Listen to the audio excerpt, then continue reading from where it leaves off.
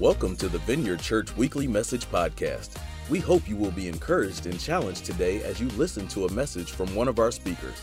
Prepare your heart and get ready to receive a word from God today.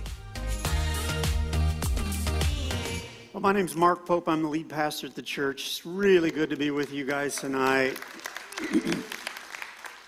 I do want to thank you for taking some time out of your schedule to try to honor God on Christmas Eve. Probably a couple groups right now in the room. Some of you are like, I'm so glad to be here. Let's just spend the next 20 minutes or 2 hours or the rest of the night just focusing on God. And there's probably another group going, get on with it, Pastor. I got like 16 things to get done before 7 o'clock. Am I right? There's like probably, see the people that are feeling like that, they won't say it out loud because they want to, but reality is this time of year can be fairly busy for some of us. Is that the world you live in? No? Guess we're done? We're done? No one's talking back today? Is it true? Okay, I'm gonna introduce an idea, even if that's not the case for you. Coming up on the screen. Have you ever considered the energy expended during the Christmas season? There's a lot of energy expended. I mean, sometimes now it starts in like August. Right? It used to be we at least waited, but so many things. Here's a few examples. Some financial energy is expended during the Christmas season. 41% of Americans are willing to take on debt for Christmas. This next one was new to me. Americans spend $6.1 billion on Christmas trees. The next one was interesting. $15.2 billion gets spent on unwanted presents. That feels a little sad to me. So we put financial energy into Christmas. We put physical energy into Christmas. The food prep and the clean the house, right? Because you got to do it at least once a year. So might as well do it at Christmas.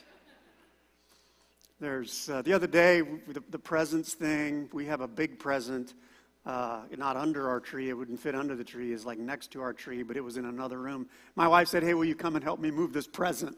But by the time I got done help moving that present, I'm like, I need a nap. How big is this present? There's all kinds of things. Relational energy. Anybody have a family gathering coming that they need prayer for?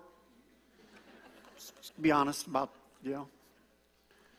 So a couple things regarding this idea of the energy that goes into Christmas. The first one is, in it all, try to make sure that you don't use all your energy just for tangential, is that a word? Tangent things.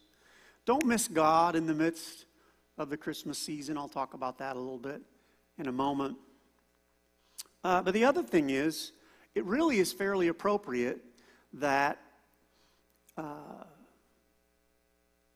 great amount of energy and effort is given to the season, because Christmas really is, if you get to the core of Jesus Christ and God sending His Son to the earth, it really is a pretty big deal.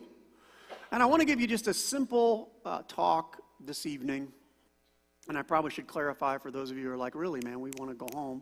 It's not going to be long. A couple hours, we'll be out of here.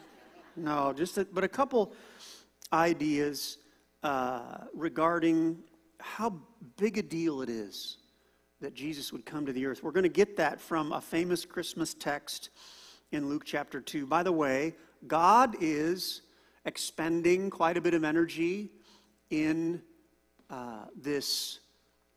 these moments of Jesus Christ coming to the earth. In the Christmas story, God expends energy. He's expending energy, sending angels to make announcements. He's hanging special stars in the sky. He's orchestrating a census that shifts the Middle East population to all different kinds of places just so that Jesus will be born in the right spot.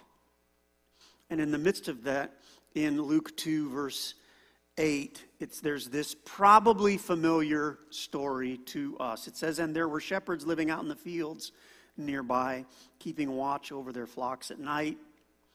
An angel of the Lord appeared to them, and the glory of the Lord shone around them, and they were terrified. But an angel said to them, "Do not be afraid. I bring you good news that will cause great joy for all the people." That sounds like a big deal. "Today in the town of David, a Savior has been born to you. He is the Messiah, the Lord." And to sum up the rest of the account there, like a multitude of heavenly hosts show up and they sing in the sky, and then the shepherds in the middle, arguably in the middle of the night, expend energy making this trek to find Jesus and to worship him. That familiar Christmas story.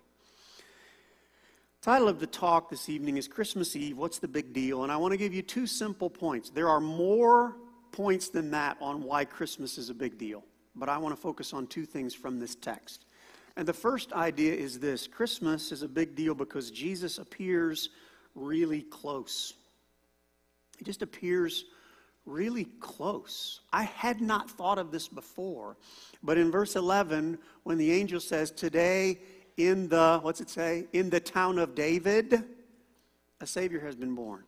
The shepherds' mind, I think, would have went, "Wait a minute, in the town of David? That's Bethlehem, and it's right there." Does that make sense? They would have said, I don't know if they would have gone, "Whoa," but maybe they, like, I don't know what a shepherd would, I don't know what do shepherds do when they're excited about something? I have no idea. I wish I knew. They threw a sheep in the air and then watched it land, and then they would go, because in the town of David, that's right there. And for a shepherd, we're going to talk about accessibility. For a shepherd to have that close access to something that God was doing or that anybody was doing, that's a big deal for a shepherd. Because shepherds didn't get access to a lot of things. Here's 3 reasons why. They'll come up on the screen. Shepherds were low on the socioeconomic ladder. Shepherds were smellier than the average person. And by virtue of their job, they were always connected to their sheep. And so that was a deal. But when verse 12 says, "This will be a sign to you, shepherds, you will find a baby wrapped in cloths and lying in a manger," that opened the door for them. Because they could put together, wait, a manger, that's a feeding trough. He must be in some type of a barn or a shed, which means we can go and take the sheep with us. So here's the idea. There were virtually no barriers for the shepherd to participate in what God was doing. Pause. That's a big deal. And by the way, that translates to us today in the Christmas story. Those of you that may not know, a little theology for you, understanding of God. Jesus came, he didn't stay a baby. Did you know that? Didn't stay a baby. Grew up, died on a cross, rose from the grave. Then he ascended into heaven, and then he sent his Spirit to the earth, which is not limited to one location because of a human body. And so you could translate the Christmas story in today's terms. An angel could show up and say, "Today in the town of Elkhart, a Savior right over there. Today in the town of Elkhart, we have access to a Savior. There's a Savior now. Today in the town of South Bend. Today in the town of Bremen. Today in the town of Osceola. Well, maybe not Osceola. But today in the town of... Just kidding. I live in Osceola. So today in... And if you want to make it a little more personal, if you live in a neighborhood or an apartment complex, today in the neighborhood of whatever, today in the whatever complex thing, there is a Savior, a Savior's presence. There is God's presence in that area, close enough for us, you, me, to have access to what God is doing. It's one of the big messages of Christmas. And so just a little simple challenge in the midst of this. Don't miss out on the access we have to Jesus Christ and what God is doing. And that's a little bit of a challenge because life can get busy. But even if you go back to the original Christmas story, not everybody made it to the manger. So don't miss it. It's so close. And let's just get real, it's fairly easy to miss because life gets busy. Or because we make stupid choices or bad choices, right? It happens all the time. If you want to do a little extra reading, there's really kind of a sad story in Luke chapter 14 where God is inviting a group of people. It's a parable, but the parable teaches that God is inviting a big group of people to a banquet. And when the invitation goes out, a whole bunch of people come up with excuses on why they can't go to the banquet. It looks something like this. It says they all alike began to make excuses. And one says, I've just bought a field and I must go and see it. Another one says, I've just bought 5 yoke of oxen and I'm on my way to try them out. Another one says, I just got married, so I can't come. You know, it's like honeymoon or whatever. I'm going to go make out with my wife. I'm not going to go to your banquet. That's what it means in the original language. I'm going to go make out with my... It's not what it means. I don't know, maybe it does. I didn't look it up. But anyway, I just got married. And these all at times feel like really legitimate excuses. But in the midst of all that, the challenge for me, which I think can be hard, the challenge for us, don't miss the opportunity to get in on, be part of what God is doing. Because he's really close. Oh, by the way, if you're new with us and you're looking for a church home, check us out. A lot you could describe our church as it's just a bunch of us trying to not miss out on what God's doing. And we're starting a series beginning of the year called Resolve, starting the year off right. And we're going to talk about a lot of important things that many times we make resolutions with, but part of it will also be how do you try to get all the good things done, the important things done in life, and also make sure that we're taking care of the most important thing, which is our spiritual life. So that'll begin in a couple weeks. So the first idea was Christmas is a big deal because Jesus appeared really close. Only one more thought. Christmas is a big deal because Jesus takes the form of a Savior. Everybody say Savior. Savior. Oh, this is such good news. In verse 11, today in the town of David, a Savior has been born to you. In the original language, this is what it looks like and what it means. It means a Savior. You could translate it a deliverer, a perseverer, a preserver. It means it's a description of an individual who saves and delivers them into his safety. Let me tell you a story. It's not a Christmas story. When I was probably in high school, 16, 17, 18, me and my hoodlum friends decided it was in the middle of summer and we were going to go swimming. So we went to, I can't remember the name of the pond. It was on Minnick Road.